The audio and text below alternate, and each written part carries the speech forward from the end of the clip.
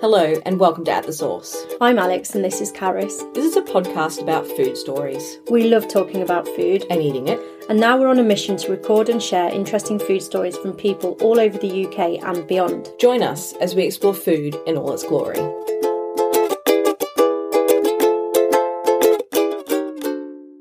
Welcome to At The Source. We're back at Abergavenny Food Festival this weekend and are lucky enough to be sat here with the brilliant Asma Khan, who we're sure many of you will be familiar with already. Asma moved to the UK from Calcutta in 1991, not knowing what to expect, and after teaching herself to cook, she started a supper club, which led to her opening her now critically acclaimed restaurant, Darjeeling Express. She's a well-known face on the British food scene, a cookbook author, and last year was voted Female Entrepreneur of the Year at the Asian Restaurant Awards and Entrepreneur of the Year at the Asian Women of the Year Awards. We knew about Asma, of course, but really got to understand a little of her food story after watching her on the Netflix show Chef's Table. If you've never seen this series, we highly recommend it for the beautiful cinematography and wonderful food stories from around the world. Anyway, enough of me rambling on. We're very excited to welcome you to the podcast, Asma. Thank you so much for taking time out of your busy schedule to join us today. The first question is your first memory of food. My first memory of food was having paratha on a balcony I must have been like maybe less than 3 years old, must have been 2.5, and watching the sugar melt. So it was hot paratha with ghee, and the servants had put sprinkled sugar on top. But they told me, and I remember being that I was waiting for the sugar to melt before I could eat it. Because it would be too hot. It would be too hot. Also, I was told I had to wait. The sugar was going to melt, and that was the first thing I remember, that watching the sugar cube. It's not like cube, but it's much bigger than the grains that you get granulated sugar in this country. So it was kind of solid pieces of sugar, and I was watching it melt. I remember that so clearly. 3 years old as well. That's quite young, actually. Yeah, because I that was the house we stayed in before we got transferred. That's how I know how old I was. Otherwise, I wouldn't have remembered. But it was just before my brother was born, and it was before we moved from Calcutta. And I remember the balcony. I remember the balcony so well, sitting on the balcony waiting for the sugar to melt. That's a really lovely first memory. I've got so many questions about your background, but the thing is, we've got a short period of time. We want to try and get as much as we can. So you've lived in the UK for a while now, yes. And you sort of thought, I'm never going to leave India, and then you had to, because I assume that's where your arranged marriage was, sending you. What was that period in your life like when you sort of thought, well, now I'm leaving everything behind to this new thing? I was first feelings, and the strongest feelings were of relief, because I knew that my mother, especially, and my parents were worrying about getting me married, because the obvious suspects who I could have got married were not going to marry me. So they were concerned about, who I'd marry and what would happen to me, and the fact that I was now going to college and having a job and honor of the family. So it was all these things. It was very much new ground for them, because the standard thing that my mother's family, especially, at 18, the girls got married off. So they never went to university. They never had, this opportunity that they may have a night out or go out partying or any of these things. So I was in this kind of really strange position where I was the first who was doing all of that. I went to college, I got a job, because they could not find someone that I could marry. So I think the main thing was I was just so happy for my mother that I was getting married, and there was some guy who was going to marry me. And then, if you've not been to an Indian wedding, this may not make sense to you, but it is absolute manic. It is 7 days of chaos, of constantly changing your clothes, singing and dancing, and excessive amounts of food.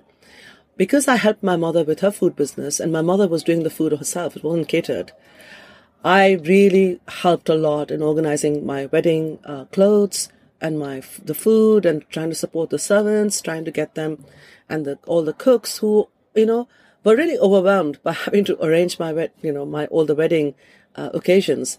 So I didn't have time to think about, where I was going or what I was doing. I now look back and think that I didn't even open the trousseau box the suitcases of clothes my mother gave me, because this was the clothes she'd collected from the time that I was born. So very hand embroidered, very much like the Greek tradition.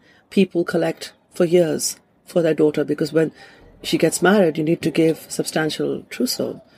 And I had 101 outfits that my mother had collected over the years. Wow. Saris, shalwar kameez, all in cotton and silk, and no warm clothes.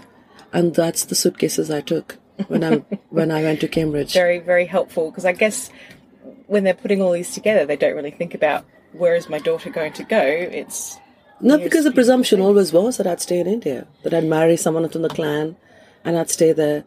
And I had beautiful, hand-embroidered leather shoes that matched the embroidery on my outfit, my Indian outfit. And I walked in Cambridge in January in there, and then it got wet. And I remember I could literally hear the person who made my shoes telling me, when you wear these shoes, you're going to look like a princess.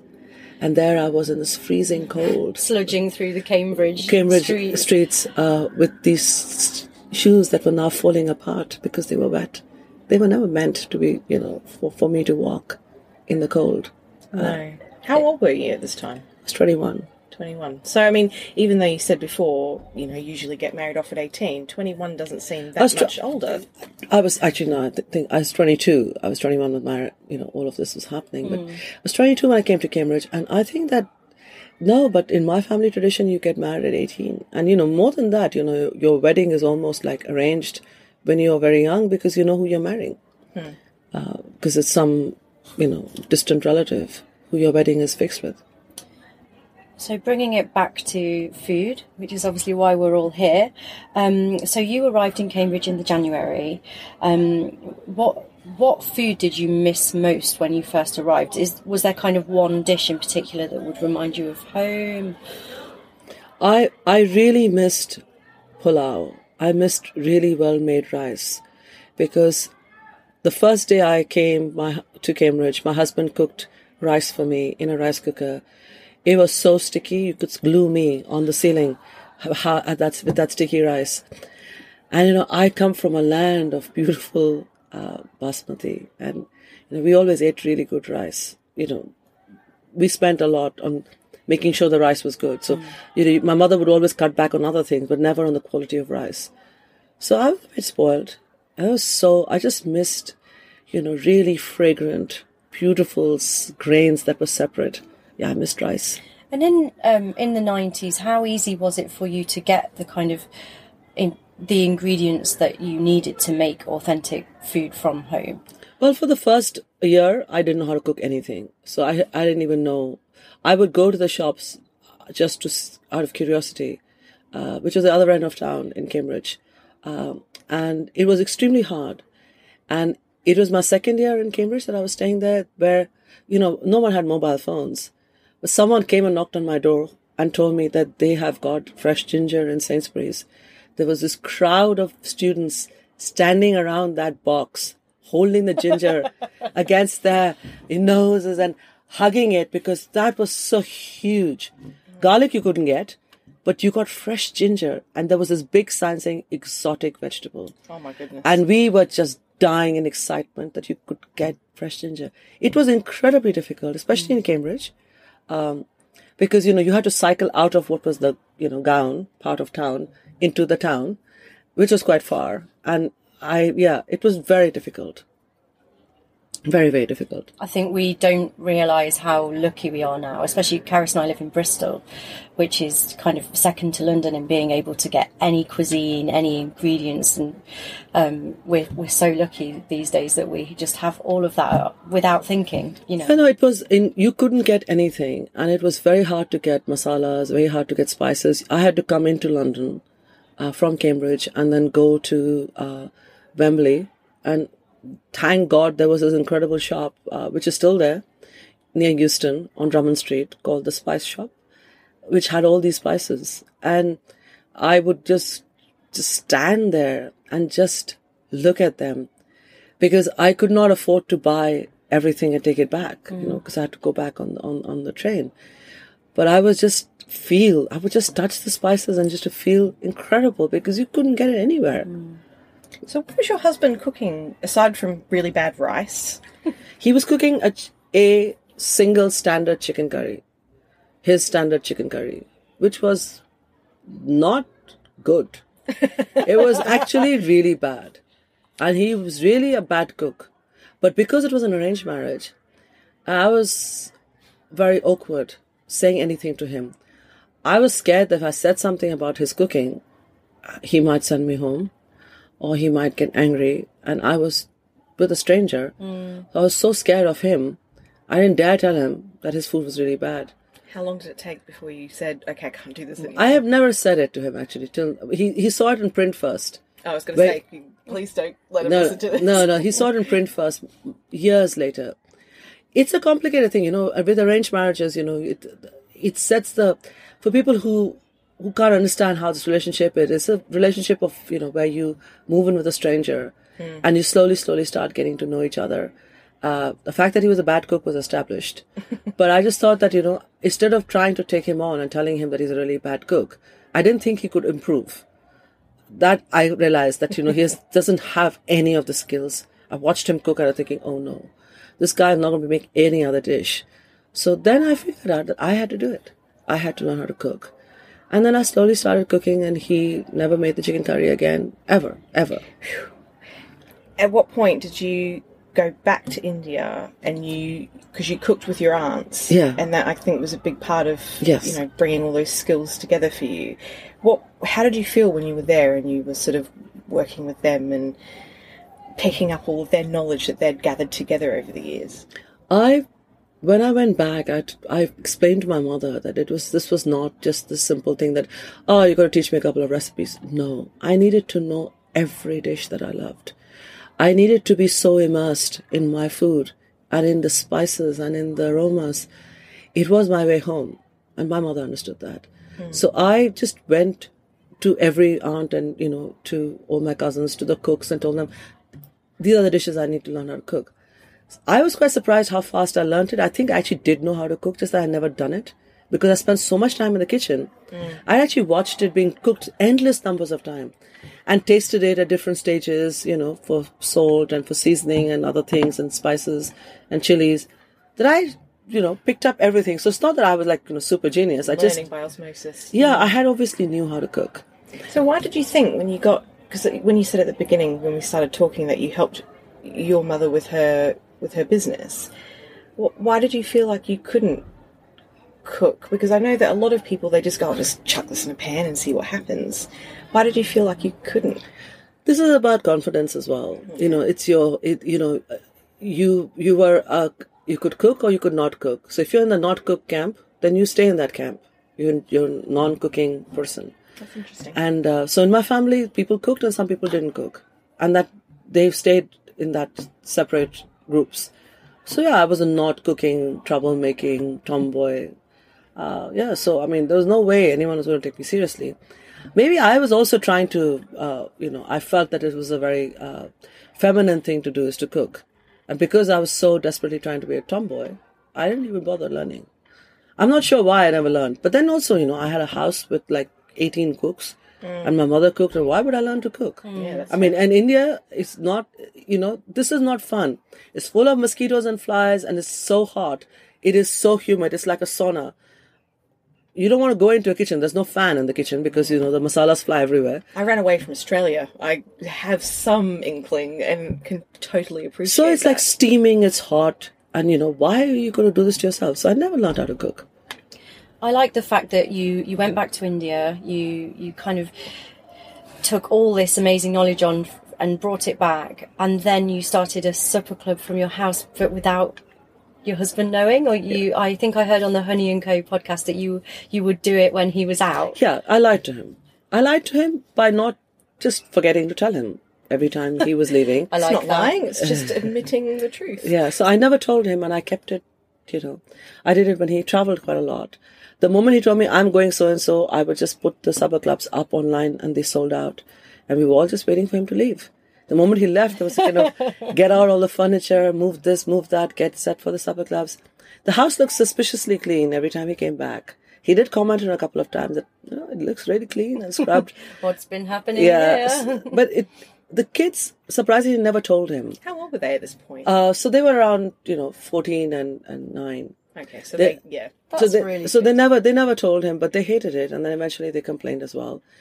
And once they complained, the story came out because they told my father told Mushtaq, and then, I could not lie anymore. And I was also very upset because I realized that, I had also never considered them my kids.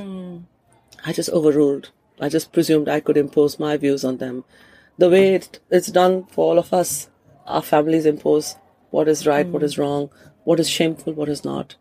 And I'd done that to my own kids. I felt very embarrassed that I'd done it. So I had to stop. I stopped immediately. When you did your first supper club, we were talking to some people earlier, and it's that whole idea of cooking or writing or anything creative. You put that in front of someone else and you wait for them to give feedback. Yeah. That's quite nerve-wracking. Yeah, that first supper club that you had, what was that like, sort of waiting for either completely empty plates or, as you said this morning, half a chicken curry left on the plate? How was that for you when you were waiting in the kitchen going, what's happening out there? The thing is that I was so scared about this. My first 10 supper clubs were for a charity. I kept no money. Okay. So I hedged my bets upon that even if they disliked it and they were not happy, so I wouldn't put myself through this trauma of whether or not they were happy. I knew that because it's a good cause, they would be fine because the entire money was going to charity. I was keeping nothing. So I did that. I did that because I was too scared to put my own food on this test and see whether they liked it or not. But the response was so positive. I still did supper clubs for charities for a while. Also, the other reason I did it is because, I come from a tradition where, you must start everything auspiciously. Mm-hmm. And I felt that, the charities I was working for, they were the hunger charities that were feeding malnourished children, critically ill children around the world, especially in developing countries, in my country, on my soil. And I felt that, if before I feed the rich, I must feed the poor and I must feed the hungry, because that is part of my faith, that, you must feed the hungry first. That is how you will get successful at the food business. You start off on the right note. And this is why I also did charity, supper clubs, fundraising for hunger charities, because to save myself this trauma that people would hate my food. But also I felt that this was a good way to start something. There's a lot of things in this that I think so many people, and this is why I think people get you so much, is because they feel the same way. They feel that low self-esteem, that confidence, sort of, you've got to build that yourself. You can't expect anyone else to build that for you. No. How long did it take you before you went, you know what, actually, I'm not that bad? It took the 12 supper clubs that I did for different charities. But I already was sure, because now the charity supper clubs became heavily oversubscribed. There were waiting lists where people were weeping and crying, saying, I promised my partner I was going to bring him this time, and he's so disappointed. So that feedback from people who were coming to a charity supper club but were like so desperate to come back, it was magical. And I am so grateful. I'm just doing the wedding of one of these girls who would turn up for all these supper clubs. Oh, and I told her I was closing the restaurant on Saturday. There's no minimum spend. I'll just do the supper club food that she came to for my... That's wonderful. Such a nice... And she was like, she was weeping, and she was saying, I can't even begin to imagine the financial loss of closing on a Saturday night and just to host a supper club for my family. And I told her, you have no idea. Your words of kindness, what they did to me, they built me. I stand on shoulders of women like you. You lifted me up at that time when I was nothing. Now I am something. I can take the financial hit. I can close my restaurant on a Saturday to celebrate your wedding, giving you the same food that you ate at my home, because you took the chance not knowing who I was, and then getting all your friends and your partners and, everyone who you worked with to my supper. I'll never forget, who stood by me in my early days, mainly just women of all cultures, all backgrounds, all ages, who felt an instinct that this was something that was happening that was good. If you could give yourself a label, what would it be? So, you know, people are feminists or, you know, revivalists of, you know, this, and this, and this. What would you give yourself a label as? Probably disruptor. Oh, I like it. That is a good one. I think I'm disrupted what people think. Now taking my roots from my east to my west, I've been a disruptor from the east to the west both. So I've shaken what is the norms in my Eastern tradition, in my Muslim tradition as an immigrant. But then I'm also shaking things as a Londoner, as a British citizen, as a woman who's lived in this country for 28 years, much longer than I've lived in India. And I feel that, I will not let anyone put me in a box. You will not tell me who I am. Every day I'm someone else. I will tell you who I am. Because this is where my power has come from, the fact that I know exactly where I'm going. And you do not tell me which paths are open for me. And if the path is closed for me, I'll create it. Can I ask, there's a misconception that in Islam, women are not powerful people. They are, they're second-class citizens. And, in some countries, I think that is very much the case. But clearly not in your family.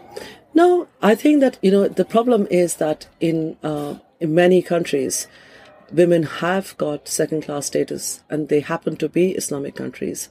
That is because they are deeply patriarchal societies, agricultural-based or very much dependent on, nomadic existence. They happen to have hit oil, but their attitudes have not changed. They just now have a lot of money, but they still have this nomadic tradition, which did require the women to play a certain role because there was no food and there was no water. So these are just very unhelpful situations for Islamic women to be in, where too many Islamic women are in societies where the society is deeply patriarchal. And that has not been challenged. And the forms of power come down from male inheritance of land, of property. So these are all deeply unhelpful. I take issue with a lot of people who are confused about women who wear hijabs and burqas and say, oh, this is this is oppression. I will never wear one, but I will defend to my last breath someone's right to wear it. Because I think every woman should be allowed to do whatever she wants, as long as it's her decision. So I don't see myself as very different from a lot of Islamic women. I just had an opportunity to get the spotlight on myself. And you've used it so incredibly well. So this is the thing that, many women feel like the way I do. Many women are like me. It's my kismat and my destiny that I got a chance to get on stage. And I have this moment. And I'm trying to be the voice of the voiceless, including all these women behind parda, veiled, and also wearing hijabs. Because I think that, I see myself in all these women, from the very liberal, liberated women to the ones who are struggling. Because they must understand that, there is a way out. Look at me. I formed a collective of women. I used women to push myself harder and faster and higher. The women pushed each other up. And this is how we've got where we are. And it's not just my victory. Like in cricket, where you can go out and hit a century, but, your entire team, if they collapse, you lose. I don't want to lose. I will win. And, this is my second innings. And, another cricketing thing, but, I will hit every ball out of the park because this is my last chance to bat. I'm not going to go away being silent. So I will speak for women of every culture, because in their struggle, I see my struggle. In their victory is my victory. It's so beautifully put. It is. I think every person we've spoken to today and said, oh my goodness, we're interviewing Azma Khan. She's just so eloquent, and she just... Absolutely. I've had goosebumps for most of this interview, honestly. Sorry, I'd like to ask a question now. Sorry. Yes. You are here. Okay. So your restaurant, Darjeeling Express, has a kitchen and front of house, I believe, which is entirely staffed by women. Made of that collective. Made of that collective, exactly. So with a background in law and an interest in politics, I read that you see food as an excuse to talk about and explore politics. Yeah. So is this partly why you made the decision to run the restaurant that way? No, we do have the occasional men we hire in front of house, not in the kitchen. And it's these women who come to me. I see it in their eyes. There's that hunger to succeed. So I think they basically hire themselves. I never consciously went out to hire only women. And I never say this even when people ask me about the all-female kitchen. It seemed like the most natural thing for me. These were women who would come to me.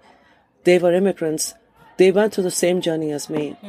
And in coming from a country like India, where someone with my background and my royal heritage would probably never have even met these women.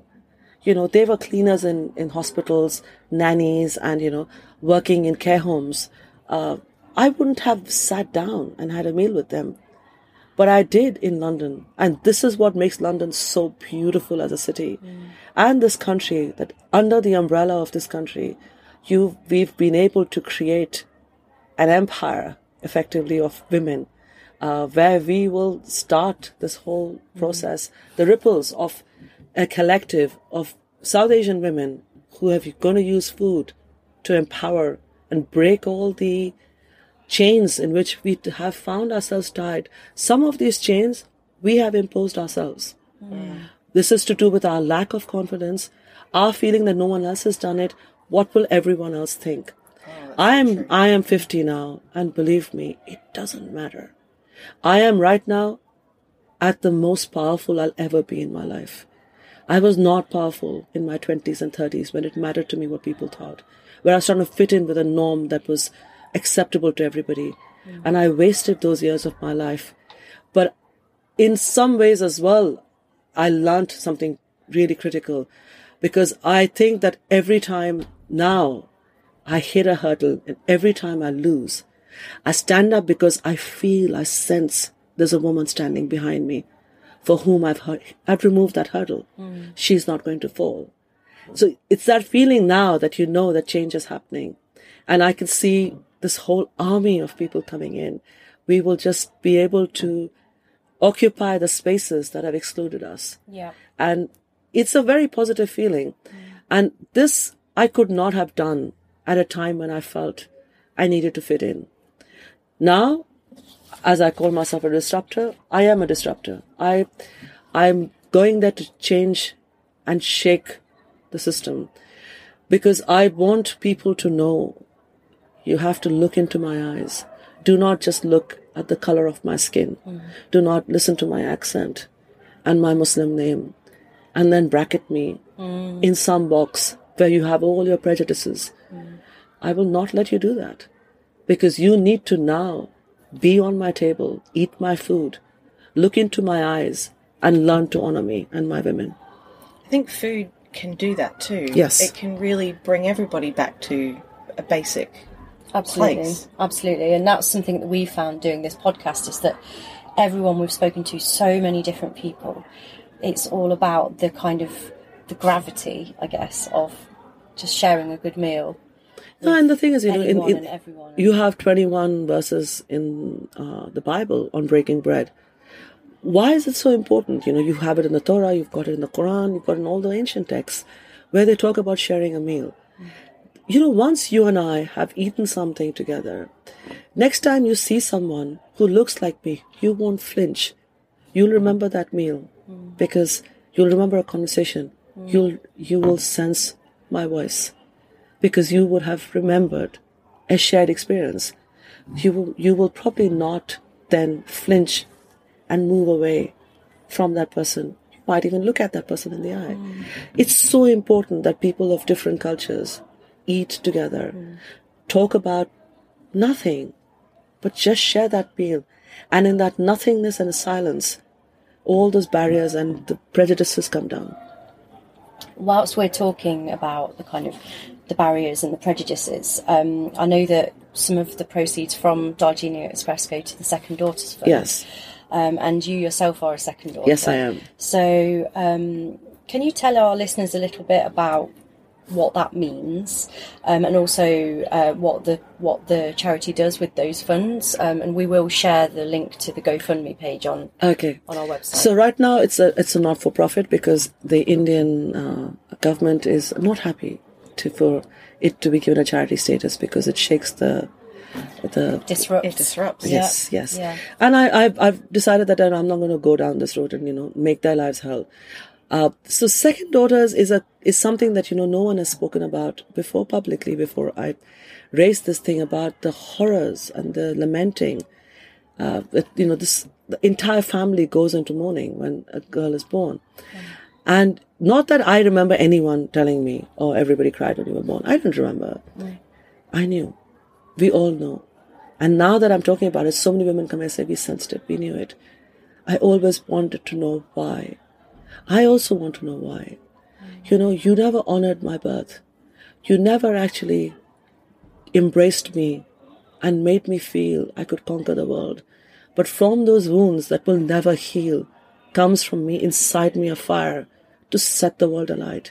This is why I'm doing this, because I think that, the shame of not being a boy, we all carry our whole life. And so many women I've met, and interestingly, across cultures, Mexican women, Colombian women from Venezuela who've come. A lot of Turkish women have been writing to me, Malaysian women. So all these societies that are patriarchal talk about this whole thing of not being the preferred child and feeling that it was not convenient, a burden to have had a girl. And it's so wrong at so many levels. And, I know lots of my friends who are desperate to have kids.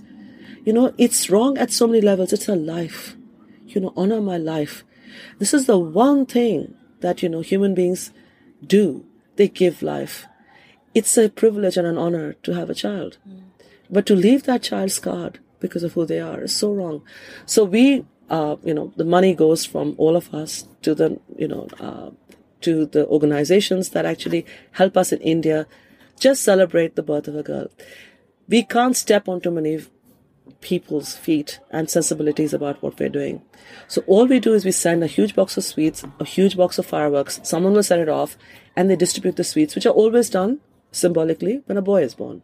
Right. But not for a girl. But that's that little ceremony of sweets being distributed and the fireworks going off. At least, I could not say this to anyone when I was bullied and they hit me and pushed me against the wall and told me, everyone cried when you were born and, you're such a burden and no one wanted you. I couldn't say, no, you celebrated. On my birth, everybody ate sweets and there was fireworks and my family celebrated. I could not say that, but at least some girl can say that. And actually that could be the difference between those girls growing up to be strong, independent women. Yeah. Or growing up very differently. So because, I can't go into families. I cannot go and interfere. I can make her situation worse. But in this one symbolic thing, I'm hoping that women notice that this is interesting. Why aren't we doing for the girls? Patriarchy is terrible. And, with the support of the matriarchs, we are being crushed. So you can't go in and, change people's lives. But I can quietly whisper in the ears of some, by this, that, this is wrong. Honor her. She deserves it. And that must then also kind of start a snowball effect with those girls then growing up and thinking, yes, I'm important. I'm just as important as my brother. I had a celebration. Yes. When I grow up, I will make sure that this doesn't happen with my children. It's a very small thing, but, this is how you start a wave. It's the drops and the drops and the drops that you need to put into something till you are so big that you can then really make a change. I'm still at the stage where I'm a disruptor, but one day in my lifetime, I will see change. That I'm convinced of. So your husband is very much a silent partner when it comes to your business, despite giving you the money to kind of make that dream happen. You've mentioned before that he has a very different relationship to food, to the relationship that you have with food. But now that you're a successful restaurateur and cookbook author, has that changed? Has that dynamic changed, or is he still kind of determined to eat his chicken curry and stay behind the scenes? Well, he's not cooking the chicken curry anymore. Thank God for that. No, it hasn't changed. Nothing has changed in our relationship. He grew up in very traumatized times in a war zone.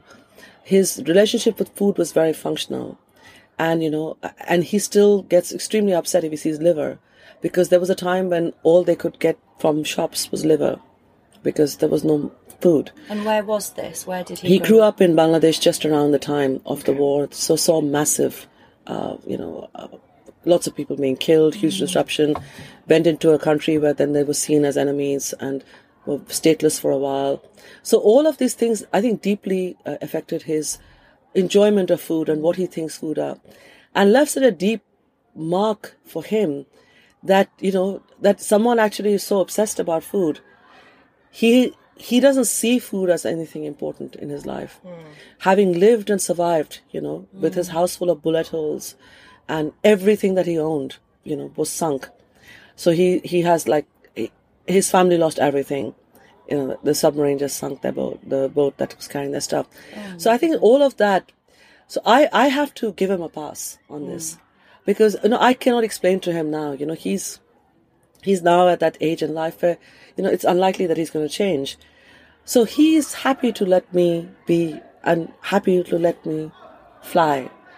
And that is, I think, a great strength, because, he's not interfering at all. So, he's got a very bad, and people all know about his bad chicken curry. But this is the first time actually talking about his positives. His positives is you do what you want in your life. I will let you succeed. And he gave me his entire life savings. And, there have been bad days. There have been things that have gone terribly wrong. He has never asked me or told me, or maybe you could have never given his opinion. But then when I give him a dish, he also doesn't have an opinion on anything. Is it nice or bad? That's okay. But it's just that he doesn't think these things are important. But he supports you in a very different way. But then, of course, you've got your community of women who are giving you that side, the emotional side. Yes. So actually, it sounds like quite a nice setup. Yeah, and he's just there, and he doesn't interfere in my... I'm very happy in this kind of situation where, I've been married to him for 28 years. I think he gave up on me very early in the marriage and has just let me be. And is probably, marginally relieved that, I'm not hanging around the house cooking. So ushering secret guests in the back door. No, because he has he just wants... He's an academic. He's very antisocial. He just likes students. He doesn't like people. He doesn't like food. He doesn't want to sit and have a long meal. And nor does he definitely never wants to have a conversation about food. So it's just that it just shocks him that I'm so interested. Yeah. He was like, you had a very privileged upbringing, Asma. This really shows that you can talk for biryani for an hour. Isn't there anything else that's... So he's very political. And for him, there are lots of other things that I should be talking about in my life. But he doesn't interfere, and I'm happy for that. I'm relieved. I'm not sure it would have worked out very well if he had tried to interfere, actually. No, let's not ask how that would have ended. So we know that your husband's not super keen on food. What about your kids? My kids, one is just like him, doesn't like food at all, and one kid is like me. It's so strange. We've produced two kids which are carbon copies of ourselves. So my younger kid is completely like Mushtaq, not at all interested in food. And he didn't grow up in a war zone, so I think there might be something genetic. And my older one is completely obsessed. Watches YouTube videos, has lots of opinions on how I should fuse this with that. Mostly we end up fighting over all his bizarre ideas. I hate the breakfast that he cooks. What does he cook? Terrible things. He puts eggs with everything that he can get hold of. Really, I worry about him. My older one is just obsessed about food.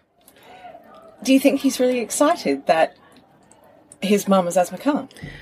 I think he is. He should be. I think he is, and he also is someone who I notice reads all my social media. That's fantastic. And comments on it, and the first like on every post is my son. He's so proud of you. He is very proud of me, and we don't talk about this so much, but he keeps telling me that I feel that this is like the best education I've had is watching you. So that's the biggest thing he said to me, that, I think he's learned how to fight. And, and it's very unfortunate that I ended up having 2 boys and not a girl. But I also feel that this was my destiny, because now every girl is my daughter. And he's going to go off and find a wife or a partner or whatever he wants. Yeah. And he's got those feelings and that understanding of women from you. Yeah. And you're changing it from both sides almost. Yeah. And I think that is, this is change will happen. We cannot now live in oppression, because, it just, because of social media, because of access to information that women can have, you cannot hold us down. You cannot. That is a perfect ending. And unfortunately, we've run out of time. Thank you so much, Asma. You're very welcome. We hope you enjoyed our conversation with Asma Khan. We definitely really only scratched the surface, so we'll be sure to put some other links to other podcasts and interviews that Asma has done in the past. If you liked Asma's story, you'll probably like some of our other stories. You can find those on our website at thesource.com or on whichever podcast platform you use. We'd love for you to give out The Source feedback so more people can find stories like Asma's. We're also chatting and sharing visuals on Twitter and Instagram, so come and talk to us. Until next time.